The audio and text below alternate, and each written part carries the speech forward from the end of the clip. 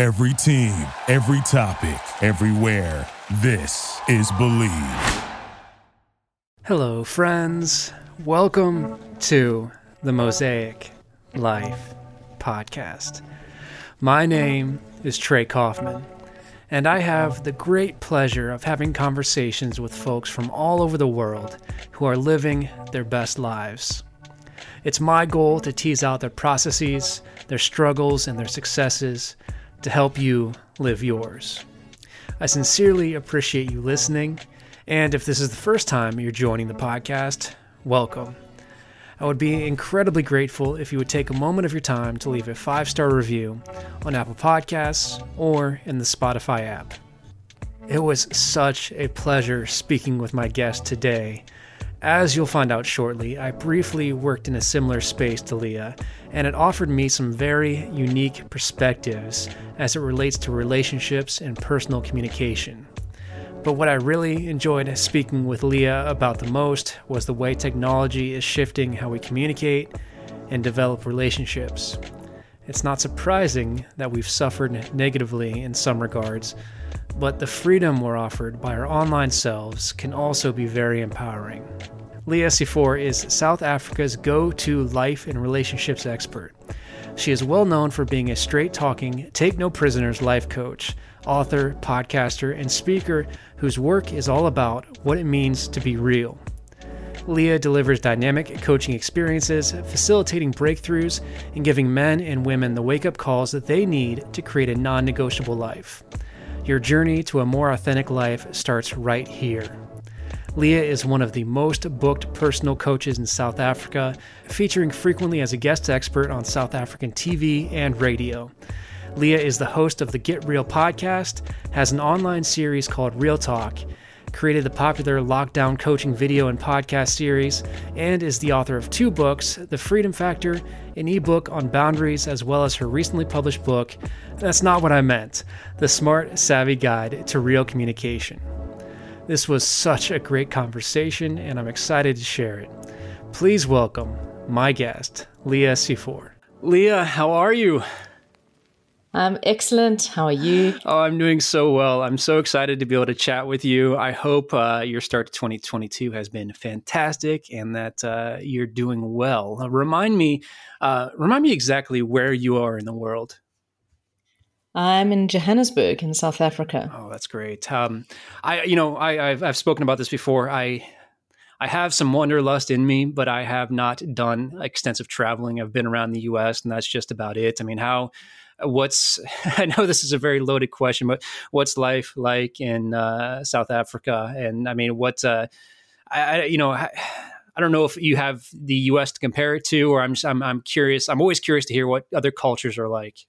I've definitely, I've been in the US. I've traveled quite a bit in the US. I've lived overseas in a few different places. So, I can say, I don't think that I'm biased because I am South African. I think there's a lot of pros and cons. It is, I still think, the most beautiful country on earth. That's great. I don't think that you find beaches or forests or just the most extraordinary physical beauty as you find in this country. I think it is unbelievably affordable to travel to if you're a foreigner. Yeah. I think you really get a lot of bang for your buck when you come here. So you can have fantastic experiences here that are not going to break the bank. They are definitely the friendliest people in the world. I think South Africans are really welcoming, and they just want to make sure that everybody who arrives on our shores has the best experiences. And I think a lot of people who've traveled here have experienced that. That's so And, of course, we have our same problems that everyone has, government issues and economic issues and a lot of hardships to overcome, especially with our really awful history when we look at apartheid. And it is a country at work. It is a country that is constantly evolving and shifting and developing. And we're very real, and we bring all our problems to the surface, and we don't hide our feelings in this country, and everything is very raw and quite direct. So that's quite different from other countries. That's quite different. And I think people get quite a shock when they come here and people are just so direct, but it's just how we are. Well, that's super interesting. And it kind of brings up an interesting question to me. I mean, here, I wouldn't say that we are super direct, probably a little bit more passive aggressive than anything, wanting to downplay other people's ideals and think that they're lesser people because we don't necessarily agree with them.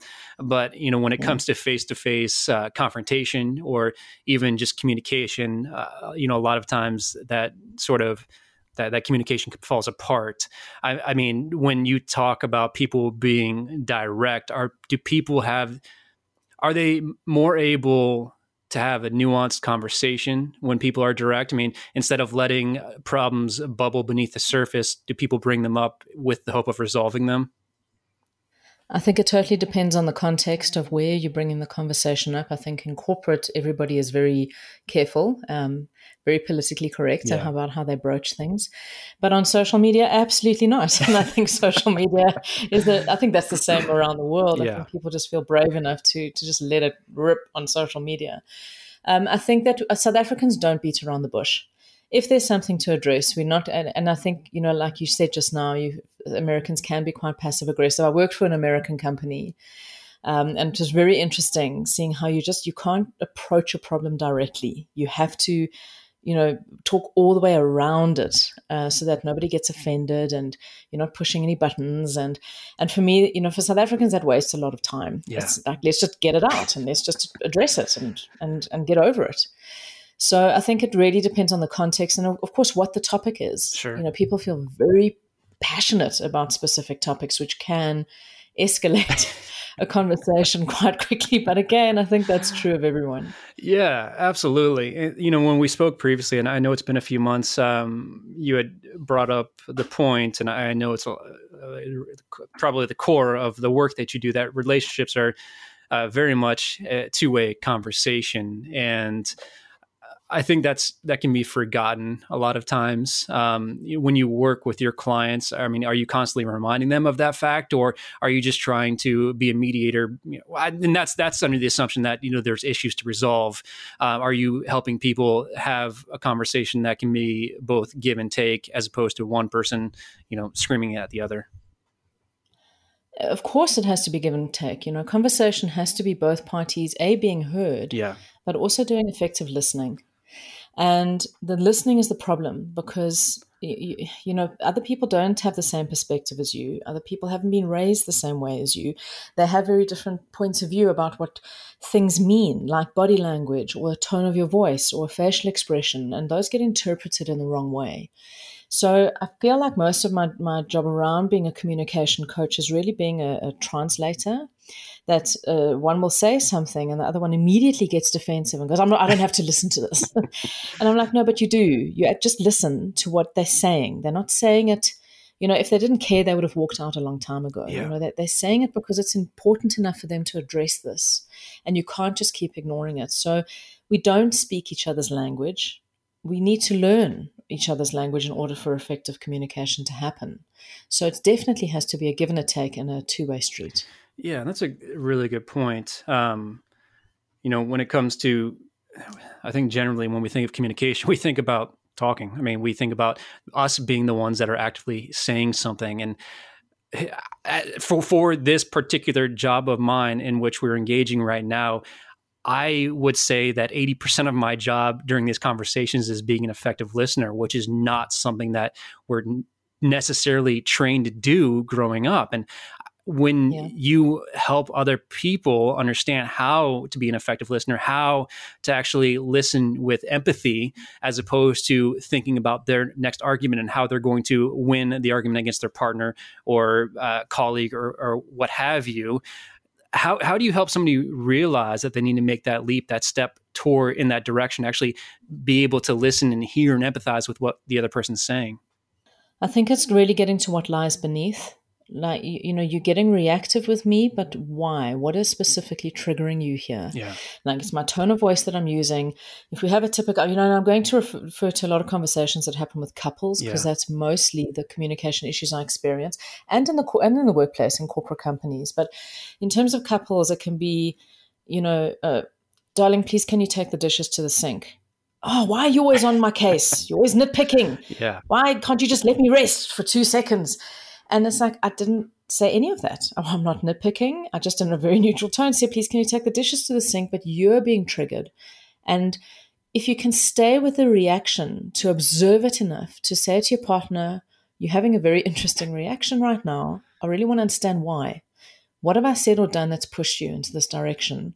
Because for me, I just said something really, normal. You maybe it got received in a way that was quite aggressive or not pleasant, but that's not how it sounded in my head. Right. So it would really help me if you could teach me what I sound like to you, or what my words mean to you, so that I can change how I communicate with you.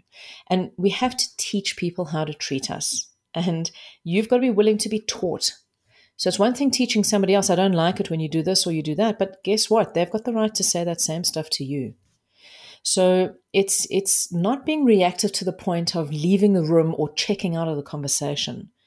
If you can just go past your reaction to hear what is really going on underneath, you get a lot of lessons and you get a lot of clarity. Yes. I love what you said about teaching people how to treat us. It doesn't feel like that is something that we grew up hearing. And that being triggered by, that particular example, darling, can you please bring the dishes to the sink? Obviously it seems very innocuous on the surface, but to me, it makes me think that that has become an issue due to the history of that particular relationship. There are certain things that have kind of grinded away at the confidence or the sense of happiness or well-being in a relationship, but just things like that, even if it's a small trigger, just brings it to the surface. So I guess the question is, how much of a history in a relationship or a friendship or any sort of companionship is, cause for those sort of trigger points? So much of the history, everything about your reaction has to do with the history of the relationship and how much work you've done to resolve stuff that wasn't okay at the time. And anyone in a long-term relationship or who's been in a long-term business partnership knows that there's just those days where things go terribly wrong. Yes. You say awful things to each other. You know you don't mean it. They know you don't mean it, but it's kind of brushed under the carpet as soon as it happens, and it never gets revisited. And we have to be willing to go back and say, the way I spoke to you earlier was not okay, or the way you spoke to me, we need to address this, because there's always underlying stuff. And if you're not addressing the underlying stuff, then that fight will become the repeat pattern of your relationship, because you're not addressing it, but you're constantly being triggered by it. So, the history is that there's a lot of wounds, a lot of hurts, a lot of sometimes betrayals or actions that erode trust that goes on. And if you're not doing the effective work around your relationship to heal that stuff, then your relationship's not going to stand a chance, because it's just, it like compacts around you, around your partner. And it just, every event makes it harder to chip through to get back to the heart. Yeah. And that's where that defensive layer comes up. And that's where the iron armor comes on, as if you're not addressing the stuff. So there's never too late to sit with your partner and go, look, we've been together for 10, 15 years. I feel that we keep kind of bringing up the same stuff. And I'd love us to just work with each other to go back to where this started. What was going on at that time in our relationship? What is stuff that you've carried all these years about that you've never spoken to me about? This is what I can say to you. If you're willing to have conscious relationships, then you can clear your history that allows the current relationship to be far more present and free and connected. Yes, absolutely. That seems like it's the concept of knowledge is power, and it's great to be able to be cognizant of that in a long-term relationship. But if you are able to go into a new relationship with that, it can only be that much. I imagine it would only be that much better for your relationship in the long term.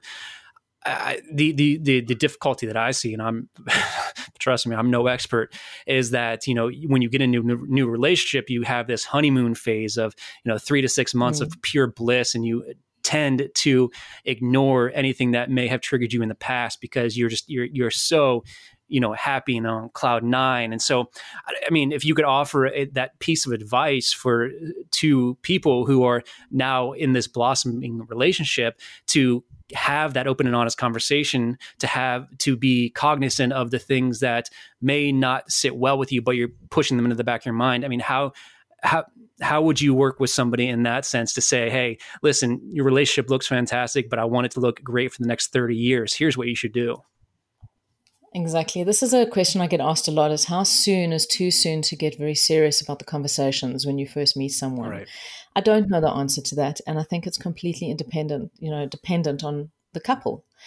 I feel, you've got to be clear about what dating is for you. If you're just out there having fun and you're out there to just explore and have some adventure, then no, that's not the time for heavy, intense conversations. If you've had a few dates, there's a very powerful connection. You're clear that this is somebody that not only do you want to keep seeing, but you actually want to get monogamous with. That would be the time to then say, listen, I love that where this is going. You've had previous relationships. I've had previous relationships. So let's bring some stuff up of what our non-negotiables are. I think non-negotiables is a good place to start, because then you're putting those very clear boundaries up front immediately. I'm never going to be okay with this. And I don't like it if you swear. I don't like it, if you do this, if you behave in this kind of way, if you are rude to waiters, talk about things that you've been triggered by before. And ask your partner, what how they feel about this as you're talking. I would suggest that you bring one or two things up in a single conversation. Don't have this huge brain dump Right. of all of this stuff in a single conversation. But, you are dating. So address things that you do in a date, like eating at a restaurant, how you behave socially, drinking too much alcohol. Is that a trigger for you because your last partner may have been a big drinker? Just give one or two or three things.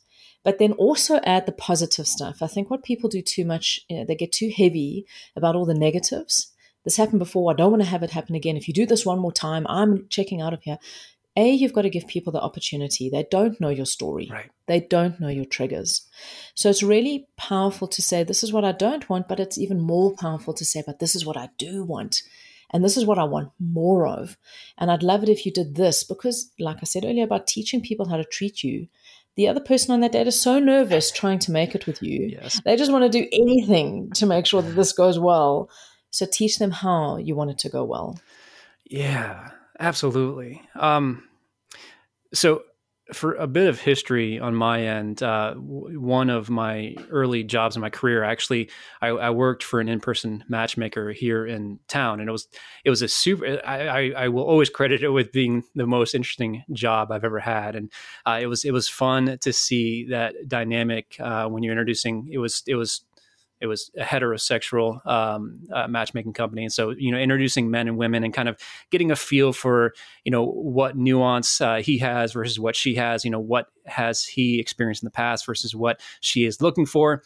And, one common trend that I noticed in that, and I'm definitely not an expert, and that's why I'm leaning on you here, is that when people get out of a relationship, they tend to pick out all of the bad things that they experienced in that past relationship and move that forward into a sort of list or ask list of things that they do not want to ever experience again. Do you kind of find that to be truthful? I mean, when people get out of a relationship, they have all of these things that triggered them that they hated, and they will list those as non-negotiables moving forward in their next relationship. Oh, absolutely. People are incredibly defensive, especially if they've come out of an abusive or traumatic relationship. Yeah. And rightly so. If you've been in a really awful relationship where there's been psychological, physical, sexual abuse, of course you are completely defensive about everything. Right. You are stuck in that fight, flight, freeze response. You're just seeing enemies everywhere, and you think everybody's out to get you because your survival actually depends on you being that alert. Yeah. So it's really critical, if a relationship has ended in any way, whatever the nature of the relationship was, to take some time alone, to do the healing, to work with somebody that can help you reframe a lot of your reality. If people have come out of a very negative relationship, they're very pigeonholed in that viewpoint that, well, he's the cheater, so all men are going to cheat. Or she was only with me for my money, so, all the next woman, I'm not going to tell her how much I earn because, I know that she'll only want me for my money too. Be careful of generalizing, across everyone else just because you had that one experience with one person. And if it's been a traumatic relationship, you do lose a lot of your sense of identity, which is really important to get back before you choose to get in a relationship, so that you know who you are offering to another human being. Right. So you're absolutely right. If you are not doing the work around this, you are going to keep repeating these same patterns. You're going to see ghosts where none exist. And here's the thing, is that you're actually going to end up creating a situation where the person you're with will become the thing you fear, because you are not allowing the space for them to be any other way. Yeah. You've made a decision. If your last partner cheated on you, and the way they were cheating is that they were always saying that they were working late in the office and that they had a big project that they were working on, that's not going to be a trigger for you. Right. And now if you get into a relationship with someone else and they say, I'll be late for tonight to come home, you immediately leap to, he's having an affair or she's having an affair. Yeah. And you've got to be very attentive to your own reactions around this kind of stuff. Otherwise, your partner's never going to make it with you. So healing is really critically important after relationships end. Yeah, and I think you bring up a fantastic point, because I'm speaking from personal experience here. When you get out of a relationship, the last thing you want to do, or the last thing that you feel like you're capable of doing, is being alone. And so I've seen so many times people just jumping into another relationship because they don't want to be alone with their thoughts. And so that healing process, that has to be so paramount. And I mean, I know we spoke about shadow work in the past, and I would love to bring it up here if that is part of the process that you work with your clients on. Absolutely it is, because you've got these hidden aspects within yourself that you don't acknowledge and that you don't own, meaning that you've got internal character traits that you keep hidden from the people around you. And you've been trained to do this since you were really little. So all you want to do is to be the best version of yourself for your parents, because it's what your parents want. Yeah. They want you to be get the top marks in the school and be the captain of the sports team and be the highest achiever and make them proud. And anything that doesn't fit that picture for a lot of parents brings a lot of negative response. And all children, every single human being on earth, I don't care how wonderful your parents are, has had this experience of doing or saying something that triggers a negative response from a parent, and it's scary, especially when you're very young. You don't want your parents to be angry. Right. So, if your parents use phrases like, don't do that, don't behave like that, people won't like you if you speak like that, you start learning at a very young age to shut down parts of yourself because you don't want to get those reactions from your parents. And you learn that there's parts of you that society are not going to be accepting of, or that people won't want to be in relationship with. But it's only actually from the point of view of your parents. Yeah. And we mold ourselves into this version that is very, very one-dimensional to please everybody, all our elders, all your caretakers, your teachers, your parents, your sports coaches. And this is where you get stuck in creating this persona, or this act, as I call it, that you now move through the world in. And that's who you use to approach all areas of your life.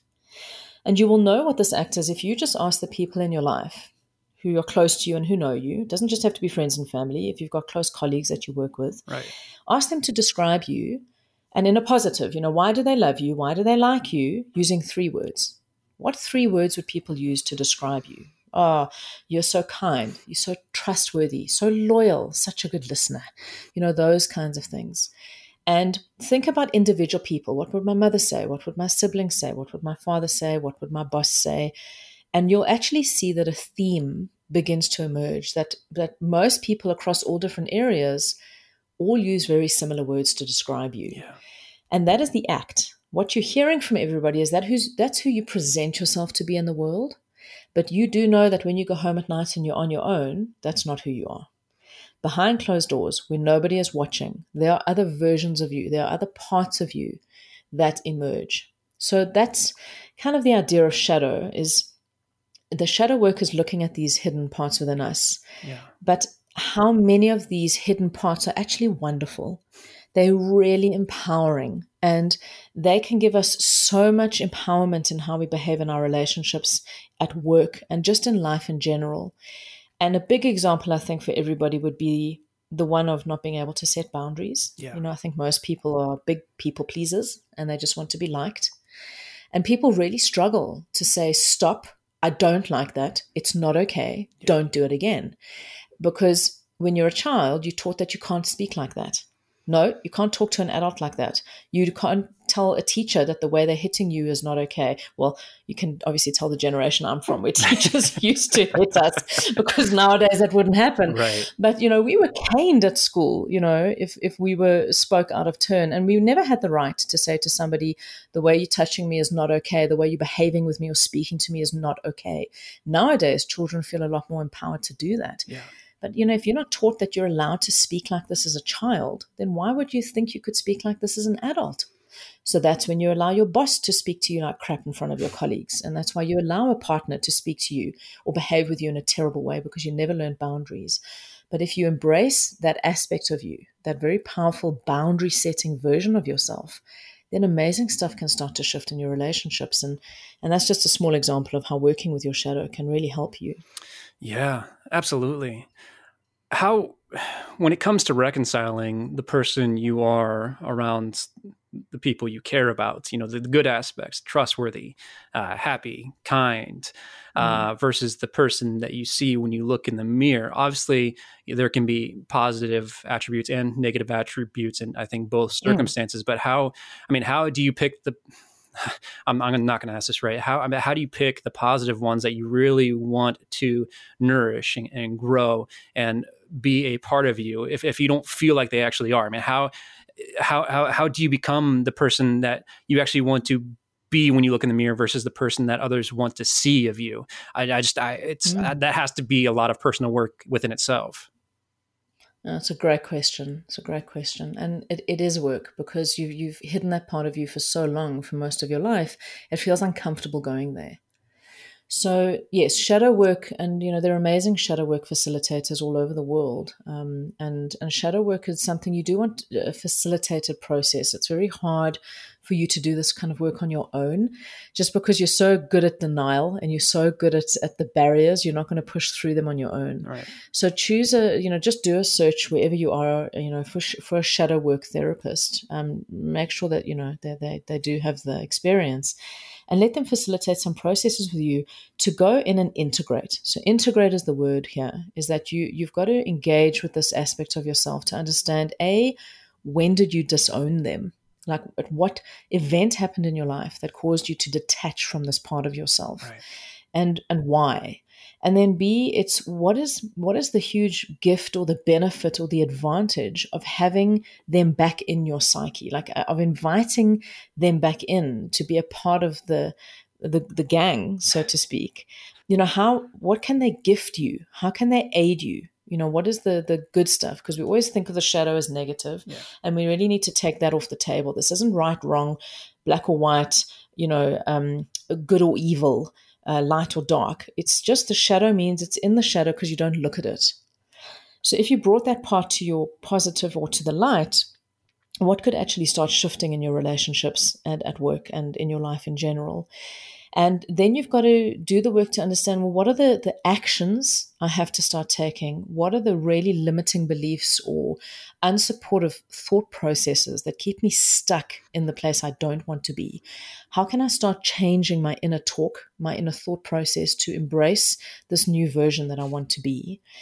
And you've got to, so that's the work you do, is that you have to create a new habit of thinking and behaving around your shadow. But here's the good news, is that if you can recognize that character trait in another person, it definitely exists within you. Yes. Think about it. You wouldn't be able to recognize what that thing is in someone else if it didn't exist in you. So if you see somebody as being so confident, you have to know what confidence is to recognize it in somebody else, meaning you already have it. You just need to know how to access it. Oh, that's such a great point. I love hearing that, and it's I'm thinking back as you speak. I think back about through my history and the points of inflection and growth that I've had, and realizing that there have been moments in my life that I knew I wanted to do better and I wanted to be better. And I think so much of that was realizing that I'm not stuck. My life is not fixed, even though I used to think it was. I used to have dreams, and I used to convince myself that nothing's going to change. I've been alive at that point in time for 20, 25 years, and nothing has ever changed. So why should I expect it to now? Before finally realizing that I actually have to do work myself to actually get there. And so I think it was at that point in time that I went from a fixed mindset to a growth mindset, and actually realizing that I'm fully capable of making change in my life. It's not going to happen magically. It's going to take a lot of work on my end and a lot of introspection on my part to be able to get there, but it is possible. And I think so much of it is actually seeing other people who have done it yourself, and surrounding yourself with people who will inspire you. There's a great quote. I can never remember who it's attributed to, but you are the average of the 5 people you spend most of your time with. And I mean, that is so true. If you're spending your time with people who are complaining all the time, if they feel like the world is against them, of course you're going to feel that way. If you're spending your time with authors, entrepreneurs, thought leaders, people who are doing these incredible things, you're going to be inspired by them, and you're going to realize that you actually can be that person if you want to be. Oh, completely. And it is so critically important to be very selective about who you surround yourself with. There's a lot of neuroscience that shows that, the more you spend time with someone, the more your brain waves actually align, and you start thinking the same way, behaving in a very similar way. So you've got to be very careful about who you're surrounding yourself with, because what does really tend to happen with shadow work is when you are now embracing these aspects of yourself that you have kept hidden for all of your life, around the same people who've kept you in that place all your life, they're not going to be very supportive of the change. They're going to think you either having some nervous breakdown, or you're having some midlife crisis, or, something is very strange and the men in white coats need to come and take you away because you're suddenly behaving or speaking in a way that you've never done in your life before. So be very awake to the fact that you might do some powerful shadow work to embrace your inner warrior or your inner fighter, or a powerful version of yourself, and then go and be with people who've known you your whole life, and they do or say something that's not okay for you, and the first time in your life you go, stop it. Don't speak to me like that. It is not okay. There's going to be like this paralysis moment. Yes. And they're going to go, what? Why are you speaking to me like that? What's going on with you? You're being a bit rude. They're going to get very reactive. So prepare yourself for that stuff. And you've got to ask yourself if the people that you really are surrounding yourself with are supportive of you stepping into a more empowered version of yourself. Sadly, a lot of the time the answer is no, meaning you've got to seek out new communities to be with. You have to seek out different people who are on the same life path, the same journey of exploration. And there's a lot of that to be found. And this is where social media is such a wonderful thing, is finding people who are on those similar journeys to you. Yeah. You bring up a great point. One thing I'm very open with on this podcast is that I quit drinking 2 years ago, just over 2 years ago, and that has had a profound impact on my life. But when I did that, obviously I wasn't spending time at bars anymore. And so the people that I only hung out with at bars, they kind of naturally faded away. Nothing against them, nothing against our friendship, but I've had a lot of people ask me, what can I do to quit drinking or to drink less? And, I'll talk to them about it. I'm not an expert by any means, but the pushback or the hesitation, I guess, is, but I won't have anything to do with my friends. The only time I ever see them is when we're at the bar. And I'm like, I get it. I do. But if you want to become a better version of yourself, and if that definition of a better version of yourself does not include alcohol, then you need to consider that as a very real possibility. Yeah, absolutely. Absolutely. And I think for a lot of people, it's okay to do that, because what happens when you start a journey of self-empowerment is that your happiness or your success is not dependent on what goes on outside of you. It's what's happening within you. And that is the amazing stuff that happens on a journey of, breaking a habit, giving up something that's run your life for so long, walking away from a toxic situation, is that it's really okay if other people aren't okay with it or don't support it, because actually all you're looking to is yourself. For the first time in your life, you're really listening to your own heart, your own inner voice of where you want to be, and that's all that matters. So it's hard for other people to support you on your journey sometimes, and that's also okay, because they're on the journey they're on. Absolutely. One thing I've kind of realized in the past year or two, and it's probably borderline cliche, is that the relationship most important to me is the one with myself. And as I say that, it feels very cliche, but I've realized that I am not going to be of any value to anybody else in any other relationship if I don't have a strong relationship with myself. Now, that's not to say that that's the way I've always operated. I've been in many relationships in which I was the one, or I always felt like I needed to nourish her or nourish the relationship without focusing on me. But now that I've actually done the work to understand what I need to be a happy and content person, what I have with myself is more important than anything else. And it's not, I wouldn't, and please correct me here if I'm wrong, but I wouldn't call that selfish. I would call it, I would say that if I'm able to be the best person of my best version of myself, then I'm going to be able to show up to any relationship, friendship better than I ever would have been able to if I don't like who I am or, how I feel about myself. Yeah. Couldn't have said it better myself. It's absolutely accurate. You are responsible for who you bring into any space. So if you are not managing your stress, your toxic behavior, your addictions, your negative thought process, your whatever it is, then the person you're in a relationship with, or if you're married with kids, they are going to constantly be your dump site. Right. They are constantly going to be where you bring all of this stuff to try and deal with it. Yeah. And it's dangerous. And this is anyone who's been in a relationship on the receiving end of this kind of behavior knows this. So being selfish, putting yourself first, working on your own self first is actually the greatest gift you can give to anybody you're going to be in a relationship with, because it is a journey of taking full and complete ownership for your own behaviors, being totally responsible for your own stuff, and never ever pointing the finger and laying blame at anybody else's feet for the state of your life. Yeah. So the more work you do, the more powerful, the more evolved, the more conscious you can be in all of your relationships. Yeah, absolutely. So you've been doing this for quite a while, right? You said over 25 years. Yeah. How have I'm curious how or what changes you've seen in mentality and relationships.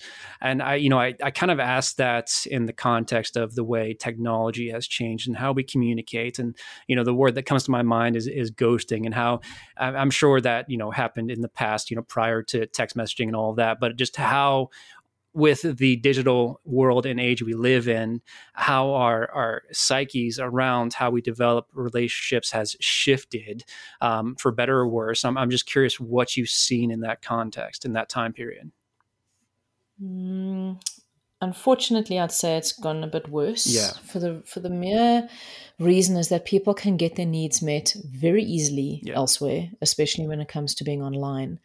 And before social media, before, the big boom of the internet, if you were in a relationship there, you were. Yeah. There wasn't huge escape. And of course, there's always been the escape in terms of drugs and alcohol and checking out of it. But, when stuff is not okay, you can't hide that stuff, and you can't just check out and pretend it's not happening. Right. But nowadays you can. Nowadays people seek a lot of solace online through messaging, through apps, connecting with strangers who make them feel heard, who make them feel seen and valued in a way that their partners don't.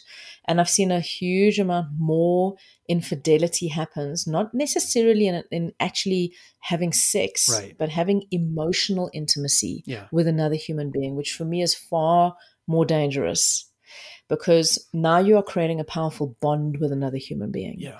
And your partner has no idea. And people are doing this lying next to their partners in bed. Right. I'm not saying it's all negative, but it's obviously I see couples when they're in dire straits. Otherwise, they wouldn't come to me.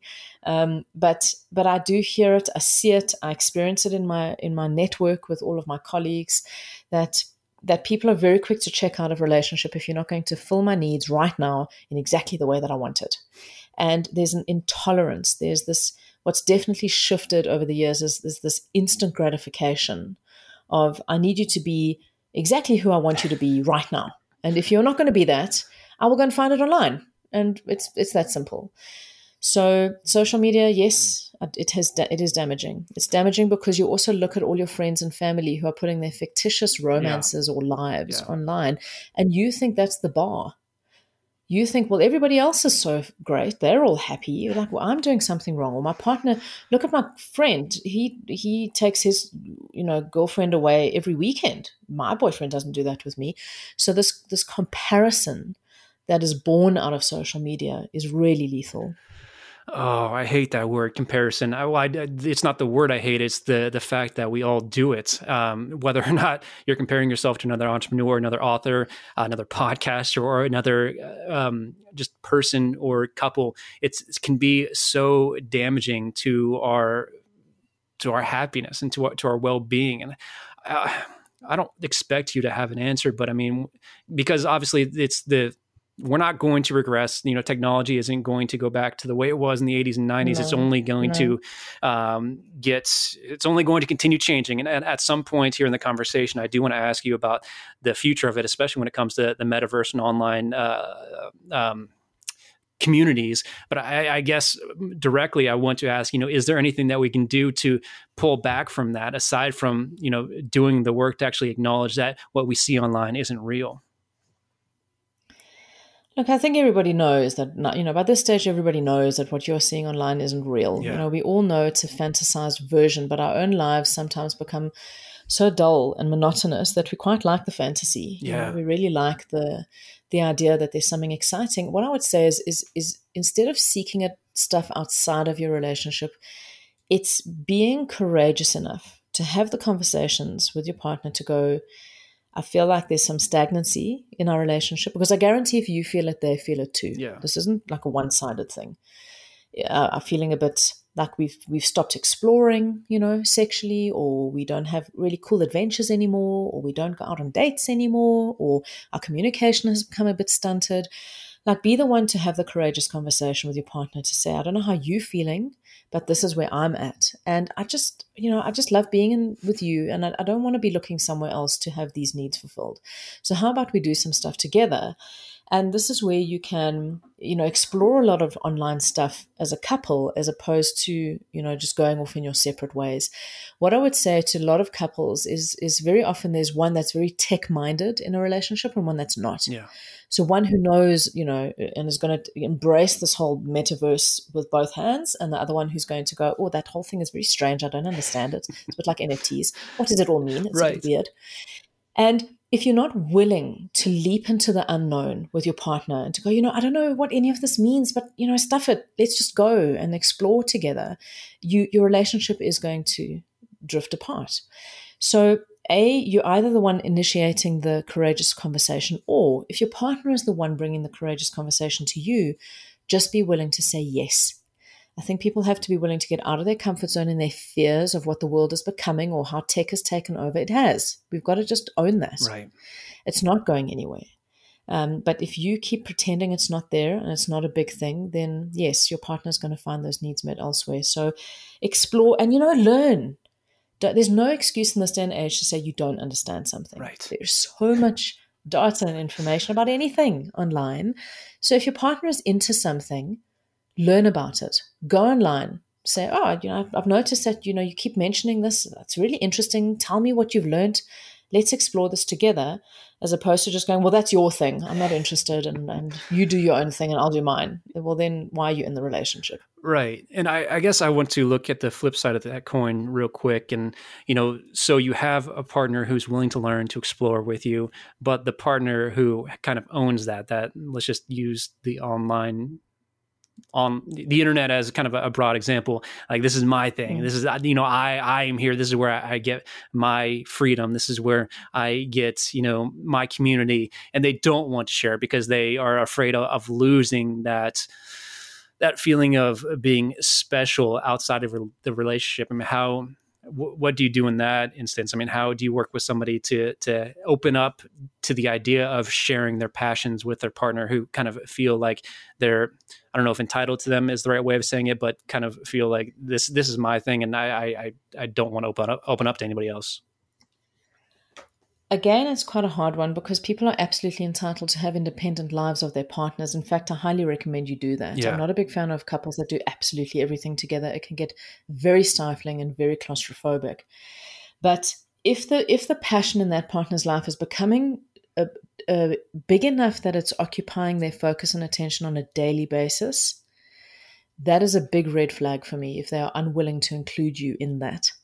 That tells me that there's something going on there that they don't want you to be privy to, and that is concerning to me. Right. Now, if they've got a group of friends that they all get together and, do fantasy baseball or, go and do something once a week or once a month, let them have that. Yeah. You don't need to be part of everything together. But if they are doing something online or they've got something that's now occupying 3-4 days a week of their focus and they are unwilling to share that with you, I would say you need to be very awake to that and address that and say to them, you are shutting me out. You're creating a life that does and an enjoyable experience that does not include me. Yeah. And that is just going to go one way. Yeah. So you've got to be a bit, and if they say, well, I don't know, I have the right to have my own life. You go, absolutely. And we are in a relationship. We share space together. We have a life together. So it's also, that's not a workable statement to just say, I have the right to have my life. Then why are you in this relationship with me if what you want to do is shut me out? Yeah. And why are you shutting me out? Why do you feel you want to keep this separate from me? Yeah, that's a really good point.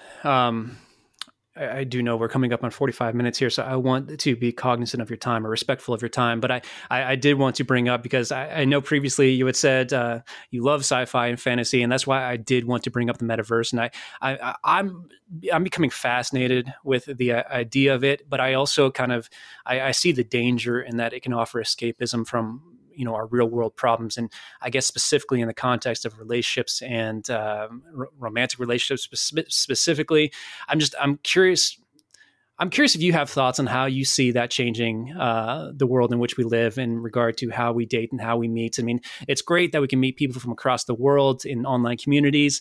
I worry that we'll be faced with secluding ourselves in a world that's not real and in relationships that aren't necessarily real or tangible. I don't know. I'm curious if you had any thoughts on that. Well, I think if we take the physical out of the picture, which is what would happen, there's a huge amount of connection that does happen elsewhere. I'm not saying that if you're not physically, in a space together, you can't be connected.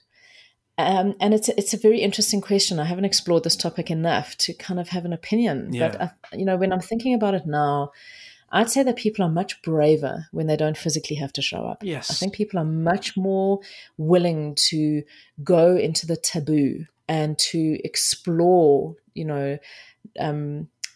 untouchable sides of themselves, because it can be in a way a bit anonymous, because it's not you physically or verbally or actually doing it. It's in this altered reality. And there's like this separation of me versus that version, which isn't me. So I think we do see this anyway online, is that people can speak in a way online that they would never speak in real life. They behave in a way online that they wouldn't have the courage to in real life. And I watch my daughter's generation of all the kids come over to hang out with each other for the day, and then they all sit in corners on their phones, chatting with each other. And I'm like, it's really weird for me that you don't look at each other, you're not speaking to each other, you're not actually physically doing anything together, you're just sitting on phones. I think we're already in that place where this generation of kids is just going to naturally evolve into this metaverse, because I think they're already kind of on their way. So I think it's this Gen Alpha generation. Yeah. They find ways to connect in very different ways. That's foreign for my generation. I'm a Gen X, a 1980s baby, and a 1970s baby, but it's foreign for me, and it's hard for me to understand how people can find true connection in it. Yeah. But I think they will. I think they will. And I don't know, again, so I'm a little bit younger. I'm a millennial. I was born in 85. And so I got internet when I was a teen, I think. So I came from no technology to all of this technology all of a sudden, and I've kind of grown into it. But I was forced to learn at a relatively young age how to communicate, maybe not well, but to communicate. And then, as time has gone on, I've been able to communicate fairly effectively. And I think a lot of fear, and I think there is some research being done, is that, for kids who communicate only via text message, only online, and very rarely look into the eyes of another human being, we are really damaging their ability to communicate with others. And I mean, how much fear do you have for that? Maybe not necessarily, or maybe your child, but maybe also, others who are developing relationships from that age, or not that age, but younger Gen Zers who are developing intimate relationships just only looking at screens, as opposed to looking at someone in the eyes, even if they are right next to each other. Well, the biggest issue for me is that a good 90 to 93% of the way we communicate is nonverbal. Yeah. Yes. So over 90% of the way we communicate has everything to do with body language and facial expression and the tone of our voice. And, that's communication. Right. So if your communication is completely limited to text, you're communicating in the realm of like 7% of what communication is. Yeah. And the danger with that is that you don't know, you're not growing up learning how to identify subtle cues, how to hear a shift in tone of voice and what that shift means, how to identify discomfort in body language that leads you to understand somebody else is uncomfortable with what I'm doing, so I need to adjust my behavior accordingly. Like, you've just got no social cues, because everything is online, and it is incredibly damaging, because if you do actually end up physically with someone, you've got no idea what the rules are. Right. You've got no idea what the boundaries are. You can't pick up a facial expression to go, that person is not enjoying what you are saying or how you are behaving right now. And I can actually already see this, with my daughter's generation, is that they, because I do a lot of coaching with teenagers as well. Yeah. And the misinterpretations are huge. They will hear a parent or somebody say something, and they only have a limited emotional vocabulary to go, well, you're happy or you're angry. That's it. Right. It's like no other emotion exists. And when you're little and you go to the doctor and they've got the pain chart with all the faces, and the doctor will say, like, on which face are you feeling right now in terms of the pain in your body? I feel like the younger generations have lost the emotional intelligence to understand that there's a whole spectrum of emotion. Yeah. And they're not learning it because they are not engaging in that 90 to 93% non-verbal communication. Yeah, that's incredibly scary. I don't know. Trust me, I love technology, and I am excited to see where it goes. But I was just having a conversation similar to this, and that, as cars get smarter and as we have to do less and less on the road, people who are learning to drive are learning less and less on how to operate a vehicle, which can be very scary within itself. I mean, it goes to show that technology isn't just affecting us in one aspect of our lives. It's affecting us in all of them. And if we don't remember how to do things on our own, we are in deep, deep trouble. Absolutely. Everything is outsourced outside of ourselves. Yeah. We've got no sense of driving our own interests. We are not self-motivated. We are not creating our own realities because we're waiting for social media to create that, or the metaverse to create that reality for us. So this is a whole different conversation of where then does our own self-responsibility take us? It's an interesting conversation. Yeah. Yes, absolutely. Leah, this has been such an incredible conversation. I do have a few closing questions, but before I get there, I don't know if I know I'm kind of putting you on the spot here, but if you could offer kind of a piece of advice to how to move forward in relationships and dating, aside from technology, and how to do it in a way that's going to really create a strong bond between you and your partner. Do you have a piece of advice that you can give people who are kind of finding that blossoming relationship? I think that a sentence that always drives me forward in my life is this: how would the person I'd like to be do the things I'm about to do? Yes. So if I would love to be a really safe, receptive, caring, focused, committed partner, how would that person speak in the way that I'm about to speak? How would that person handle the situation I'm about to handle? So you future pacing, you're putting yourself into your future self going, if this is what I want to create for myself, how would that future version of me do what I'm about to do? Yeah. Or say what I'm about to say? So it takes you into a creative form of thinking, of not just repeating the same old pattern, going, well, this pattern isn't working for me. I would love to see a shift. But instead of expecting them to be the one to change, what can I change about the way that I'm speaking or the way that I'm behaving right now? So how would the person I'd like to be do the things I'm about to do? Oh, that's fantastic. I really appreciate you sharing that. I love that. Again, Leah, thank you so much. I do have a few closing questions, and the first of which is, what resources are you looking for? I asked that question because this hour has been incredibly beneficial to me, and I've learned so much, and I look forward to sharing it. So I want to be as beneficial to you as I can. So if somebody's listening across the globe, or even near you, and they heard this conversation, they say, "Hey, I can help Leah.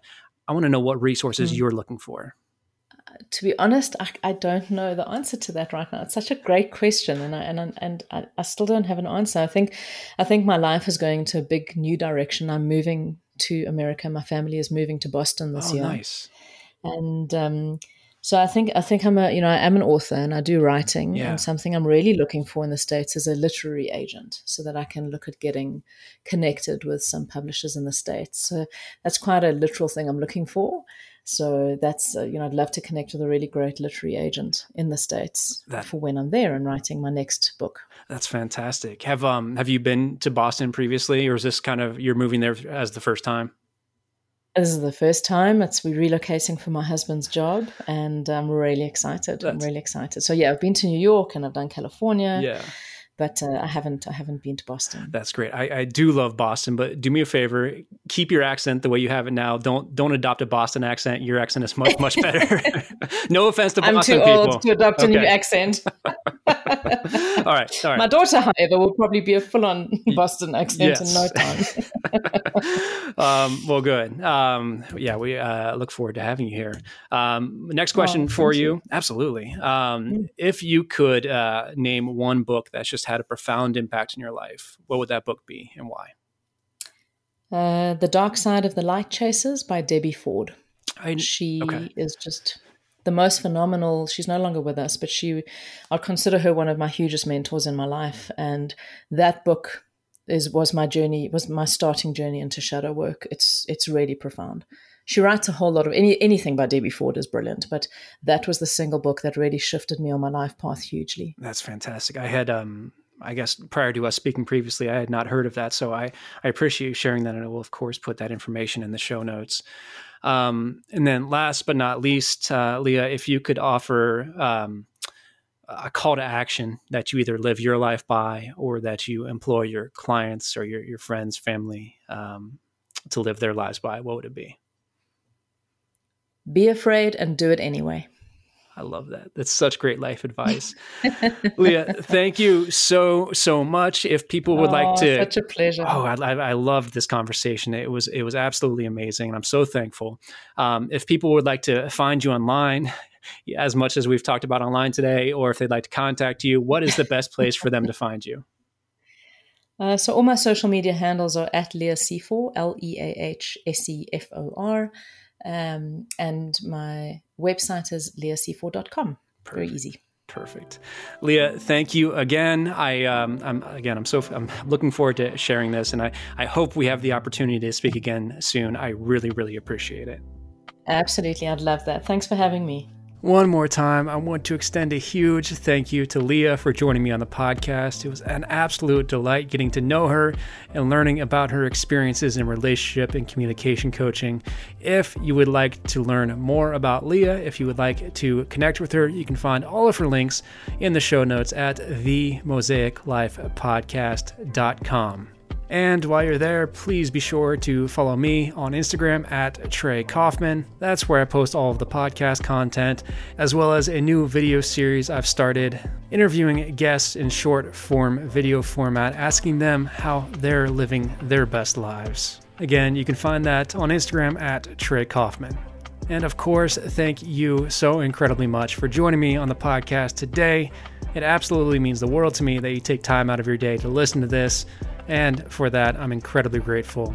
If you're listening in Apple Podcasts or Spotify, it would mean a lot to the podcast if you would leave a 5-star review.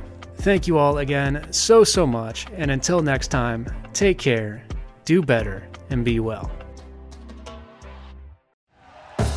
Thank you for listening to Believe. You can show support to your host by subscribing to the show and giving us a 5-star rating on your preferred platform.